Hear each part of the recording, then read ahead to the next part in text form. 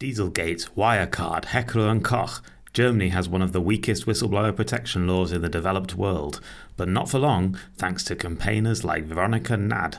Veronica comes on the show to explain why the German government is slowing everything down, again, and what it's like trying to get the European Union to listen to you. Make it happen. We have a small correction on the story involving the date of Maltese journalist Daphne Caruana Galizia's death. Veronica says this didn't happen during the European Parliament's vote on the whistleblower protection law itself, as she says on the show, but on the European Parliament's vote on the initial report on the law, which happened a year earlier in 2017. You'll figure it out.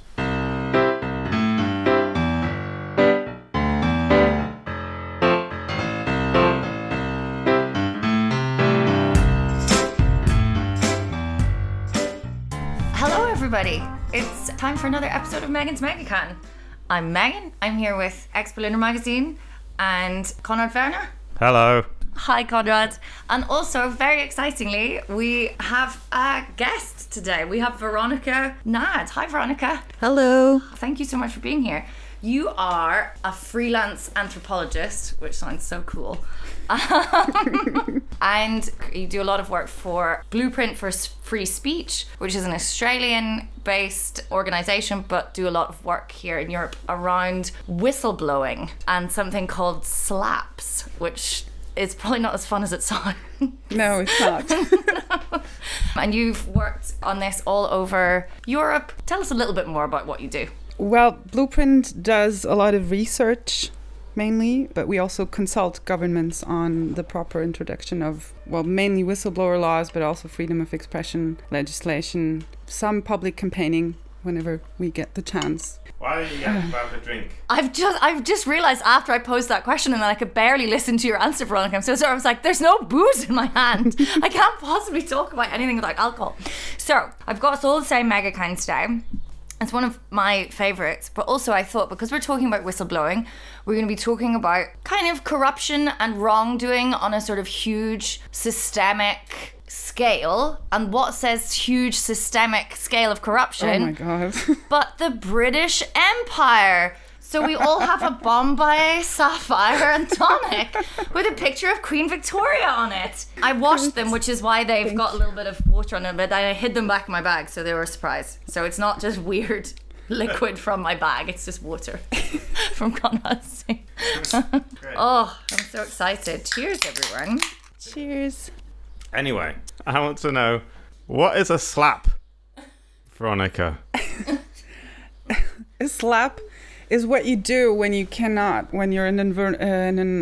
the legal environment where you're not technically allowed to, like either kill or put your journalists or civil society people in jail. So you sue them. And SLAP is short for strategic lawsuit against public participation. So you just pile legal cases of defamation, slander, libel on people that you would like to shut up, essentially.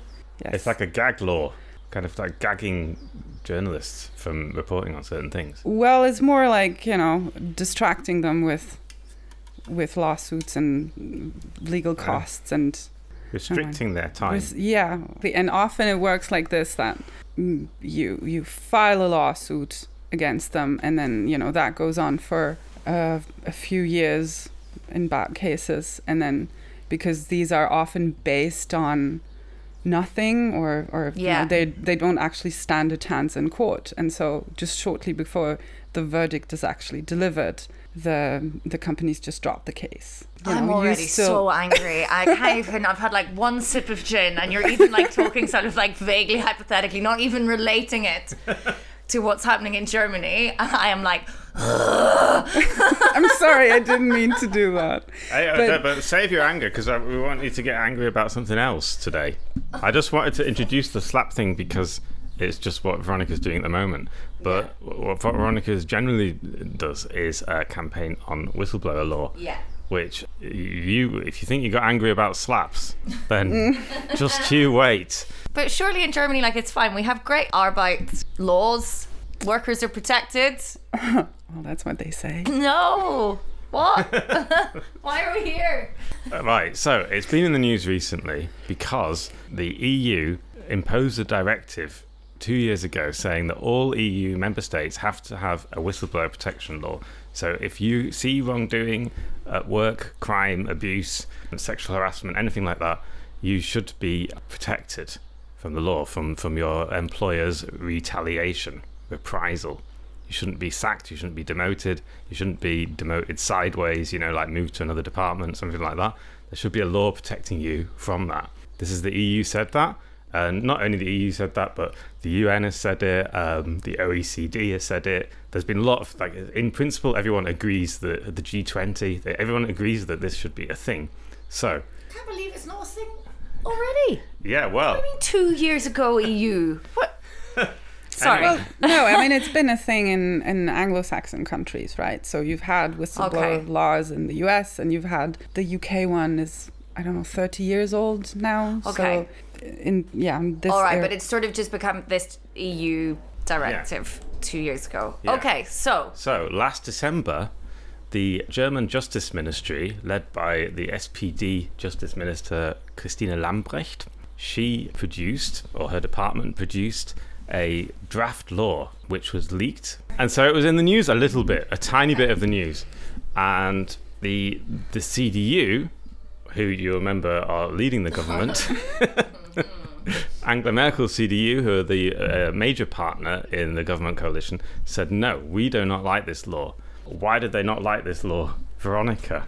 Because they didn't like the law because of the one thing that actually made the directive, well, not necessarily better, but just actually useful. The draft proposed to expand the material scope of what you can report on, because the European Union has a limited legal mandate to regulate on things, right? So the things that the member states agreed on dealing together within the European treaties. Okay. But these don't, this doesn't cover all issues that are usually otherwise covered in national law. For example, data protection comes under EU law, I believe. But Exactly. things like sexual harassment comes under national law, right? Yeah, or education or health or many other. Well, health is kind of half-half, I think. Yeah. So essentially the CDU said, this is why it's so absurd. They said, well, we only want it to cover EU law because that's what the directive said. But obviously the EU meant it's supposed to cover all whistleblowers in any area, in any sphere of life. That would be the spirit of the directive. But also because this was the initial idea of introducing the directive, right? Yeah. Because before that, you've kind of had highly fragmented protection throughout the different sectors and countries as well. yeah. Because there's been whistleblower protection regulation, for example, in the finance sector, which is very, very easy to measure the impact of wrongdoing, right? Because you can just, you have actual money that gets lost. Yes. And so the idea was to introduce a comprehensive EU framework, also in the interest of protecting the internal market. But because of this limitation of the EU legal mandate, they couldn't regulate on everything that covers national legislation. Okay. But the EU also said, with the introduction of the directive, okay, but if you transpose this, so if you translate it into national law, bear in mind that you should expand the material scope so that your whistleblowers don't actually have to decide again, am I going to be covered by this law or not? By kind of making this assessment, is my problem covered by EU law or not? Yes. So the CDU are once again putting this sort of legal responsibility to prove shit is bad onto individual people, onto the wee man, whilst protecting the big lads, to put it into my parlance. Exactly. Well, this is what they've wanted, right? I've also heard, actually, I'm not sure that's true, that the coalition contract between the two parties actually foresees that EU law can or should only be transposed, I don't know, one-on-one or as is, and not expanded in any way. Right. Which, is another issue you can, if you want, get angry about. But I'm not sure this is actually, I haven't looked at the... So it's caused a ruckus in the governing coalition. What is exactly the point of the CDU?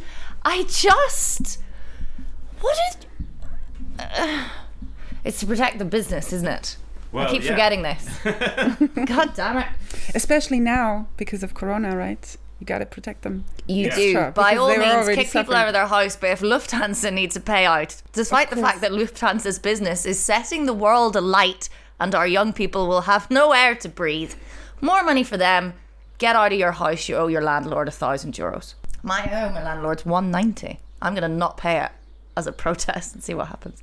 Did you have a question? I'm very cross. Yeah, exactly. So the people who are against this are not just the CDU, they're also the people that I spoke to when I wrote my article about is the BDA, the German Federation of Employers, and they represent all the business interests. And they said... They're literally like the man. Yeah, here he is. I can show you a picture of the man. He could not... Viewers, we need to put a thing like, imagine the man... This one looks more like the man than you could possibly imagine. What's his name? Roland Wolf. Of course it fucking is. He is the labour law expert, the BDA, the Federation of German Employers, and he explained to me that any kind of Spoke to him. Yeah, on the phone. Was he nice? Well, it was business-like. We kept it professional. I mean, we didn't have a joke. He wasn't unpleasant either. Well, that's about as best you can hope for from the man, isn't it? We kept it. I only talked to him for about 10 minutes. Anyway, so I mean, he the is point- talking to a journalist, right? So Yeah. he better be nice. Yeah, exactly. Yeah, so he said the thing is, I understand that there has to be a whistleblower protection law because the EU said so. So we have to do something. I get it. It's an ethical thing. Yeah, he doesn't actually want it. Because the EU said we had to. He said this draft law is completely wrong-headed because it goes way too far, and any kind of whistleblower protection law should only support reporting things internally. And he said, like, there should be channels for reporting things internally, and then we should support that. And it is important, and it is, we should say, in the companies' interests often to keep reports of wrongdoing internal, because then they can fix it without it causing like a big scandal, which is what it normally happens. Well, there's nothing wrong with that in the first place, is there? Right? I mean, if you have a safe mechanism and you have your own unit to investigate whatever is going on, that's fair enough. And I even on a personal level, I'm all for dealing with things internally if that's actually possible, and if whistleblowers don't suffer any reprisals for that. And there is actually, this is the interesting thing, whistleblowers do prefer taking their issues internally first, right? Of if course. they can, Yeah. because they do work in those places, they care for their own work environment, and if they have the trust that the things are going to be dealt with, then they can do that. Yeah, But and we ultimately all want and hopefully things are maybe somehow in some workplaces moving in that direction where people can be more open to having conversations about things going wrong, and it's not like this whole disaster. And of course we would want to be able to have those in all of our workplaces and bring it up internally first and have it resolved. But the problem is that what if that doesn't work? And if you have a whistleblower law, to my mind, that only allows for internal things, then that's it is completely pointless, because what we need to deal with is the ones where it's not possible to do it internally. That's when the outside things need to get, and if every workplace worked in a lovely way and we all sat down and were like, oh, okay, well, we can work on this. Great, thanks so much, Bob, for bringing that up. That was lovely. Here, let's all have Megacans on our Feierabend, and it's great. It doesn't work like that. Which brings us to what is actually in this law. well, yeah, one of the big features, and also, I mean, in general, I would say this is already a big achievement of the introduction of the directive in general, is that companies have to establish internal channels. Mm-hmm. This, except for certain sectors, but there's never been an obligation to do that. And that means like a hotline, right? It means a hotline. It means like an online tool. The directive actually says you need to be able to go to a specific, like a compliance officer who takes in your complaint. Yeah. You should be able to make a report on the phone or via physical mail, I think, as well. So there's like different channels that should be open to whistleblowers, mm-hmm. not anonymously, unfortunately, because the EU left that open and Germany decided to. Well, let's talk about the issue of anonymity. So Roland Wolf of the BDA, he is against anonymity, the man, because he said that the problem with anonymity is if you're anonymous, you can report anything and no one can check if it's true or not. Well, what does that mean? No, but of course. Roland, you're absolutely, even I, a fool, a commoner garden idiot who has wandered into this conversation with no background knowledge, can tell that that is not actually true. Well, I think there are two things about this. For one, of course you can if someone makes a claim, right, and you have a thorough investigatory mechanism within your organization, you can just verify that. Exactly. you just take the information, you look at it. The only thing they're claiming is like who they are, and then they stay anonymous. But this is the thing. I think the problem with this whole anonymity debate is that people are too focused on the messenger instead of actually looking at the message and seeing whether there's any substance to it or not. And of course, if someone just makes a wrong claim, well then that's not a great thing. That's a truly terrifying thing for a man of his. He's the head of the group of employers, of German employers. No, he's not the head of it. He's the head of the Department of Labour Law in the BDA. Okay, so he's their top labour lawyer. He is saying that you cannot have legitimate claims of wrongdoing within an organisation from an anonymous source. My guess is it's because then they would actually have to deal with it. Yeah. Right? Which is what this is all about. That's fucking terrifying. And what a lot of people don't know is there's like a huge emotional toll to taking this decision. They often get sacked, and then then it affects their families, and it's a lot of psychological pressure, especially in Germany, because there's a kind of you have to betray your co-workers in a way. Because there's a strong culture of loyalty towards the employer that's also enshrined within a legal framework, right? And so you're kind of, whenever you speak up against your company, especially publicly you're sort of ostracized for betraying that loyalty. So in this one, I spoke to this one whistleblower for this case. He was called Martin Porvol, and he was an accountant at a pharmacy in 2016, and he found out that his boss, this pharmacist, was diluting cancer treatment drugs. He was not only endangering the lives of all these cancer patients by giving them weaker drugs than they were supposed to be taking, he was also defrauding the national insurers. He was just making them go further. Yeah, and selling more of them, and then billing, and then he would bill the national insurers, the Krankenkassen, and he defrauded them of something like 50 million euros, and tens of thousands of patients were given weaker drugs because of this. And the rights and wrongs of the case all cleared up pretty quickly. He went to the guy's in prison now for 12 years. But Martin Porvol, this accountant who found it out and reported it, and he spent a year collecting this evidence for the prosecutors. So he found out about it and then was secretly collecting the evidence and passing it on to the public prosecutors. And that was obviously a huge emotional burden, because during that year he kind of knew that patients were getting weaker drugs and everything. God. But he had to he had to stay in the job so he could collect this stuff. And then it all came out that the pharmacy was raided. The guy was arrested, but before he was arrested, his boss sacked him. He sacked Martin Porvol. That meant that this guy had no income, and because of the way German labour law is, your boss is just allowed to do that. Regardless, if you want to, you can be sacked in Germany. And if you feel like you've been wrongfully sacked, you have to go to court. The burden of proof is on you to go to court.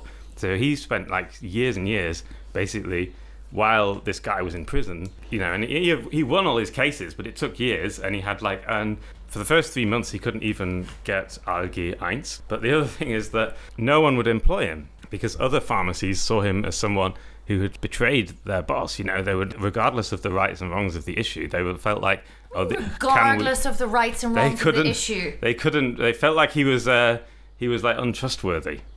So he found it difficult to get a job. So that's why we need a whistleblower protection law, is what I'm saying. Fucking right. But it's interesting, it's not always, there are few cases, because we've mentioned Deltour before, right? The LuxLeaks whistleblower. What was LuxLeaks? LuxLeaks, there were agreements between the Luxembourg state and, all these big international companies that are based there, so that they would pay less tax in Luxembourg for having their like headquarters. Amazon does this. Amazon, yeah, eBay, I don't know, but lots of international And this guy companies. exposed And all this. This guy worked for PwC, and before he left, he essentially took information on these deals. I think passed them on to the authorities or something, and then he was tried in Luxembourg for theft of these documents, which is another issue. Yeah. And during his trial in Luxembourg, they invited his new employer. Like, he found a job in France afterwards. He's French, moved back to France, found a job, I think, somewhere in the south, and they invited his new employer to testify in court in terms of like what kind of employee Deltour is, and whether they weren't scared to employ him because of, the way he had sort of cheated on his former company. And his employer said, no, what I want is employees who are actually telling us about things that are going wrong within the company so we can deal with them. Yeah. Because otherwise they just stay where they are and rot in place. And so that's actually, there's many employers who deal with this in the way that Martin Paul's employer did, and prefer covering up and pretending nothing ever happened. But I don't even it's very, very interesting, and like most things that we talk about on here, I had like a vague idea what was happening and like what whistleblowers and stuff are, but it's just like it just beggars belief that this is up for debate. I mean, does it not? Because you still have to deal with issues, right? Whistleblowing comes down to facing problems and instead of avoiding them. And I think as human beings, there's a tendency to, gloss over things and try and do that. And because you always have to actually face the stuff that you're not doing well. I just mean the idea that we wouldn't want to have robust legislation around this, which of course we do, but that people would be kind of like arguing against that just seems mad to me. But I don't know why it surprises me, because this is just late stage capitalism. This is how the world works. And I'm just like constantly shocked by it. No, but you have to, this is the thing, like you have to reform then. You have to look at what's going wrong in your organization, and you have to find a solution. And, And the thing is, if we want to have that kind of culture, then, it's all very well saying we want to keep things internal for now, but that's just pretending like we have this sort of system in which, it's just... Well, the internal thing is a bit... it's ridiculous on many levels, because, you can just go to the police with crimes that you witnessed, right? So, like, adding that additional layer doesn't really make sense in the context of, the modern way we look at rule of law today. Yeah. And this was... It's so weird that, like, if I witness something illegal in the street on the way to work, I can go into the police station and that's fine and it's all cool. Exactly. And even sort of, for extreme things, there's like witness protection and stuff like that. But somehow when it happens within the workplace, it's... But the good news here is that, yes, this is... whatever Wolf says, this is not debatable anyway, because the European Union, and when we did the campaign in Brussels, we've had long discussions about this with first the Commission and then later the Council, convincing them that, it doesn't make sense. You need to kind of allow people to also go to the authorities immediately if this is how you think your case will be resolved or how your issue will be most effectively addressed. And so whatever Germany does with this law, it's actually going to be against EU regulation to bypass this. So the EU have said, no, you have to have it built in that people can go straight to thing, or do they have to do internal? No, they don't have to do internal. Like internal and going to public authorities are on the same level, so you can choose. But there is an obligation. It's not like you have to try it internally and then you get to go. Okay. Both companies as well as public authorities have to introduce channels for people to report, and there have to be also additional external channels for like as a sort of a whistleblowing institution. And Germany was actually, there's another thing that was nice in the draft law, was that they suggested a dedicated external authority that takes in disclosures from whistleblowers who decide not to report internally. It's also a good thing, because you kind of like have it all under one roof then. Yes. That's like a German government agency. Yeah, well, it would have been linked to, I think, the Data Protection Authority. Oh, okay. Can you tell us a bit of, because you campaigned about this in Brussels. This is quite interesting for years, didn't you? You went to Brussels every other month and talked to MEPs and different people, didn't you? I did. What was your fun. impression of getting the EU to come around on this issue? Well, it was interesting because I think civil society in general did a really good job in turning around the Commission on this, because I remember, I don't think in 2016, when it wasn't only our campaign, there were like 2 or 3 separate campaigns that in the end ended up, unifying their efforts. But I think, 2015 and 16, when this whole the whole debate started, the European Commission would say, no, we can't act on this. We do understand why this may be a problem, but we don't have a legal basis. It's always because the thing. of their legal mandate within the EU, or just because... No, I think it's a little more complex than that. But I'm not a lawyer, so this is where I'm also like, I just heard... That's fine, but at the beginning they were saying... There's no legal basis for this. And still... We hear you, there's nothing we can do for you. And there still isn't... I mean, they had to find one. And it was, I think for some lawyers involved in this process, it was actually fun to, find different bits and pieces that they can just put together. And... So now the directive is based on different principles taken from the treaty. So there's not one legal basis or not one article that the whole thing is based on. But it's like with your interpretation of those various ones. Exactly. Okay. Plus, this is one of the things that I've learned in this campaign, is that the European Union is such a makeshift alliance, right? And these treaties, they're so incredibly vague in many places, and there's obviously a lot of stuff that you can do with those if you want to. Yeah. So it really came down to creating a public awareness for the issue, and also just really get on their nerves and say, no, you have to do this, it doesn't make sense. And so I think, I don't know, sometimes, so in 2015, 16, there was a very strong no. And then in 2 years or 1.5 years, the climate shifted entirely. And then the Commission introduced a first draft, early 2018. So fairly short time, actually. But and this is the time that you were going there every other... Well, 2018, and then, I mean, the Parliament voted on the final draft in April 2019. So, but 18 and 19, early 19 were crunch time. That's so cool. Yeah. Thank you for doing that for us. No, seriously. But like, I know what you're saying, like this, I'm kind of glad that is your experience of like how the EU works. And if we get enough kind of thing, we're like, well, do you know what? Actually, we can make this happen if there's the public thing, and that's cool. And it's been a very, like, for me personally, it's been a very inspiring experience because, I mean, I've always considered myself a European anyway. So, and I'm a big fan of there's lots of stuff that you can say about the EU that doesn't work. But it's interesting to see that, with the right support and good arguments, you can actually really... We could actually start getting it to work for us rather than fucking Lufthansa. Yeah. Poor Lufthansa. They really like my symbol. But that's awesome. So where, I mean, like for us, it's like unimaginable going to sort of... how does it work? Like, where do you write to an MEP and say, are you interested in having a meeting, or where do you... Well, you do have a legal process, right? So whenever, like, usually you're a civil society, your friend is Parliament.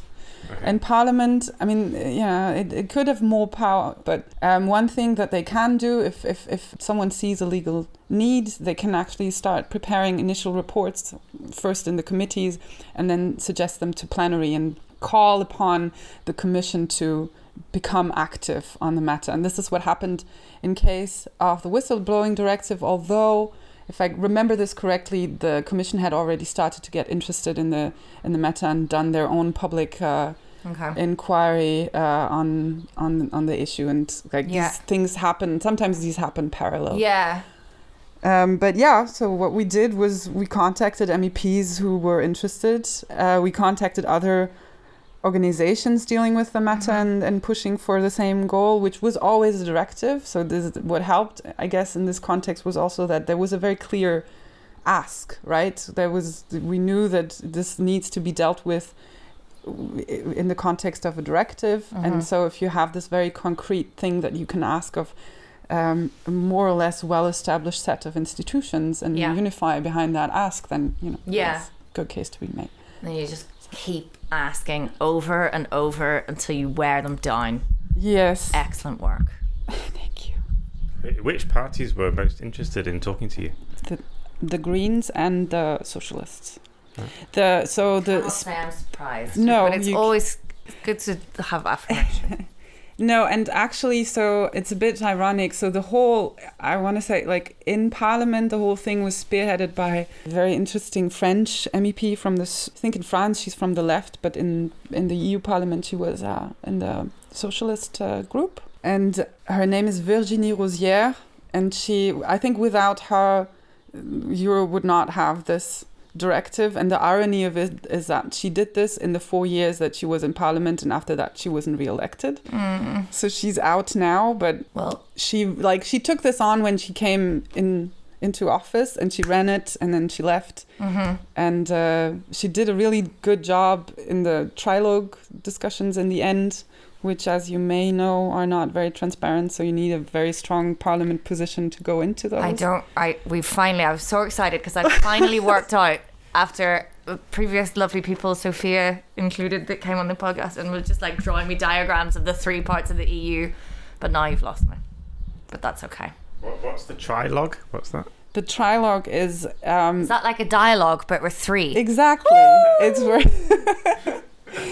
It's where the 3 institutions of the European Union meet in the final stages of negotiations on any kind of draft. Okay, and that's not very transparent. It's not very transparent, no. And it's literally the people who've worked most on the issues in the previous process that, negotiate and make huge trade-offs on either side. But Virginie went in and but she was in a very, very strong position because civil society had supported her for a long time. And the Parliament, I have to say, the draft that Parliament had agreed on, I don't remember when that was exactly. I think in late 2018, was also very strong and gave a very good, negotiation position.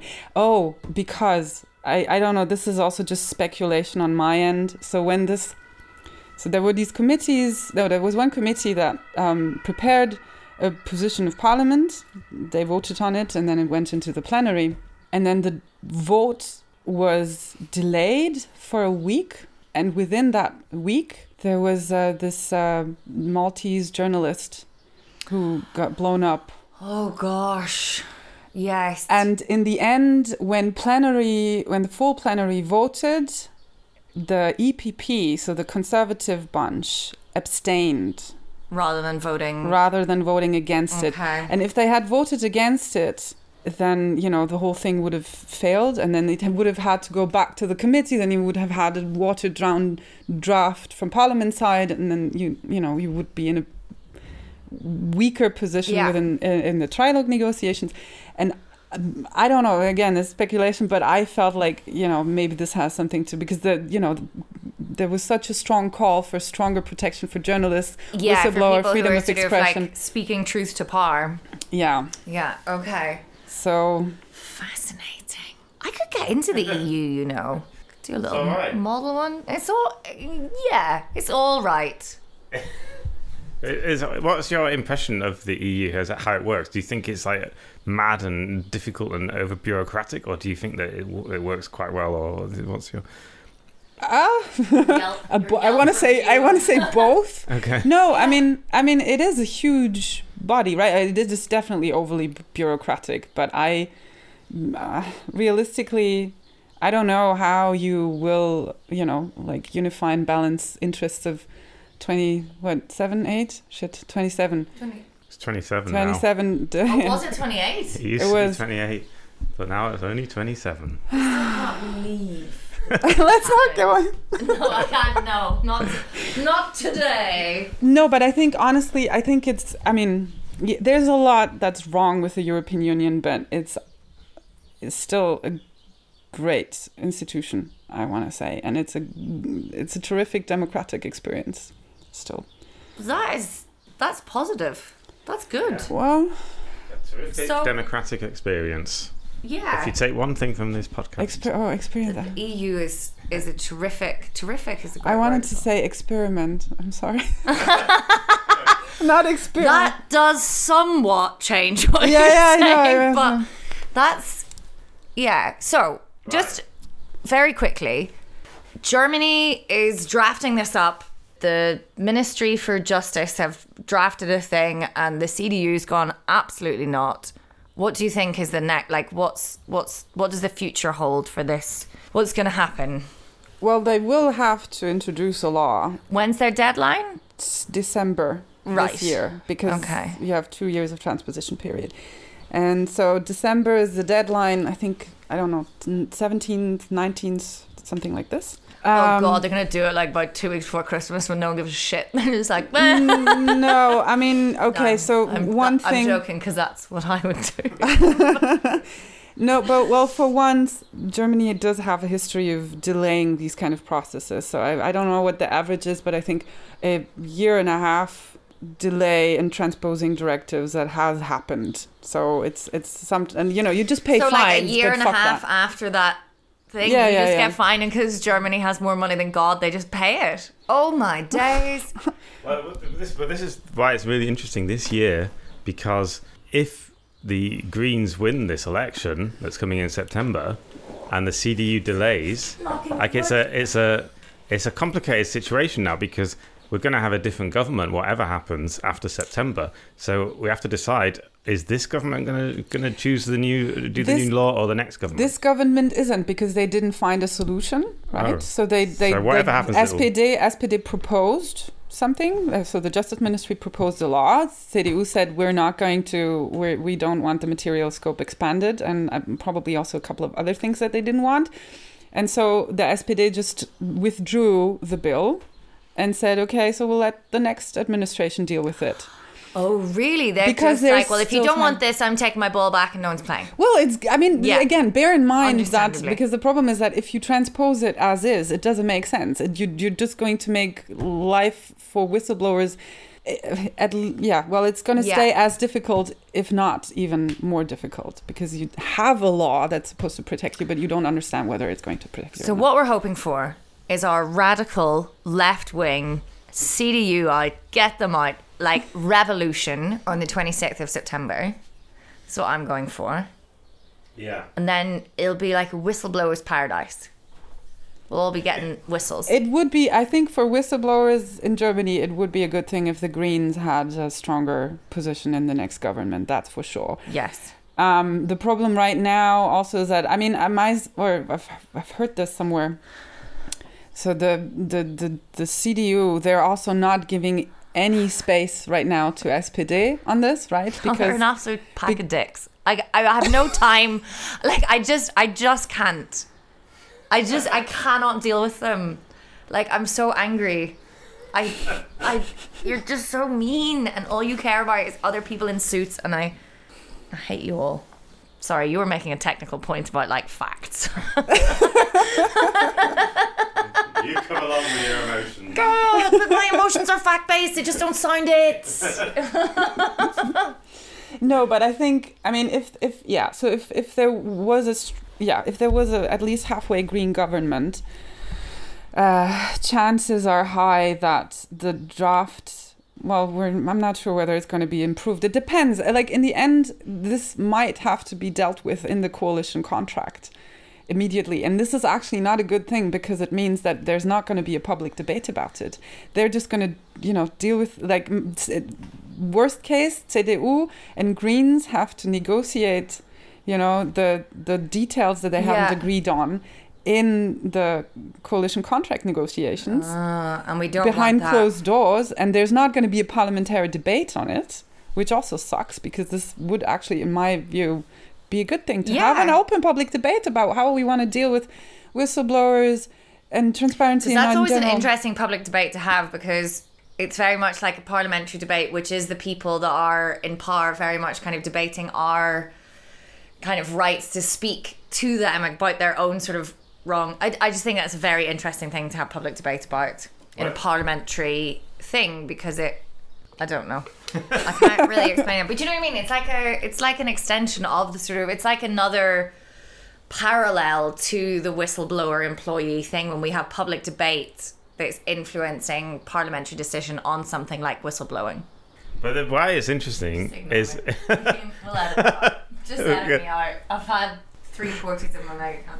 anything that comes after 20 minutes does not get edited. I just wanted to tell you that. Because I just can't be asked. No. But I feel like people make it past 20 minutes. They're like the hard. yeah, if you're listening this far, then you're in it now. You don't care. You're not Do you gonna. want me to try and explain again? No. Well, I just wanted to make the point that it is an interesting thing that no one. The reason why I wanted to get Veronica on, and the reason why I wanted to talk about it in the first place, is because it's like we always have these big scandals in Germany, like Wirecard. We talked about Wirecard and Heckler and Koch, and Volkswagen, Dieselgate, all that stuff. Hi. And all that stuff. The one thing that those things have in common is a whistleblower, an anonymous whistleblower who makes it public. Yeah. And and a lack of transparency, right? And a lack of transparency. So there's like a Oh, and the horrors of late stage cancers. There's a lot of but, yes. So this is like one issue that unifies all those things, but it's never talked about in the press. That's what I want to say. Yeah, because the press are. Yeah. Well, I think one of the what I found interesting was that in a debate I watched a few weeks ago, there was this CDU MP Heribert Hirte who said very blatantly, well, Germany is not a country with we're not a place with a strong transparency culture. And he just said it like, a fact that, and as if he was like, and that's okay. It's Even amazing though the it's stuff not. that like conservative sort of people will just say as if it's like, I'm like, have you been outside? Well, no, it's Corona time, so if they're old, they should not. But there was what I thought was particular. There was no outcry about this, and there's no No. So why? And also because if you look at the political agenda of the European Union in recent years, and bear in mind Germany still being the major beneficiary of this union, Moneybags Deutschland. well. And where in the EU you have a increasing recognition of the fact that transparency, proper rule of law, are good things. They are helping. They are helping a democracy, and they're helping the people within the democracy, right? You have conservative MPs in Germany saying, "Well, yeah, but it's actually never mind. So we're just not that strong on this. Fuck it. No." It's just that really, really highlights just how extraordinarily out of touch they are. And I think that's what sort of startles me every time I think about the CDU. Where I'm just like, but they're just so they're just... Well, are they? Because, it's still... okay, so we're in the Berlin bubble, right? I know. But the rest of the country, he does have a point. It's not something that is like transparency, openness, proper, culture of dealing with mistakes. These are not things that Germans are crazy about. And it's... What's it going to take, Deutschland? I say this with love. I love my adopted country, but fucking hell. Keep your problems inside. Anyway, right. Don't ever confront your issues. Don't ever do it. Don't Bottle up. ever do Bottle it. up. Okay. I think that's enough for today. Well, yeah, because, and I say this with not...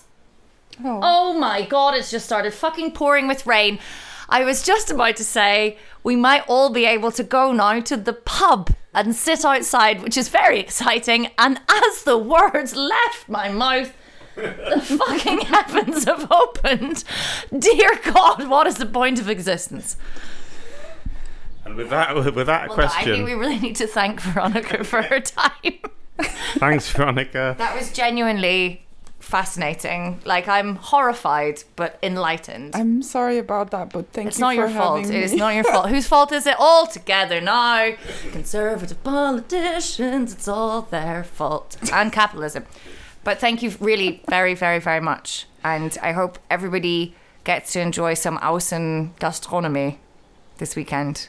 Yeah. I'm Oh, excited. that'd be great. Yeah. Even if it's in the rain. No. No. I cannot. No. Okay. Bye. Bye, everybody. Stay safe. Schnelltest. Außen Gastronomie.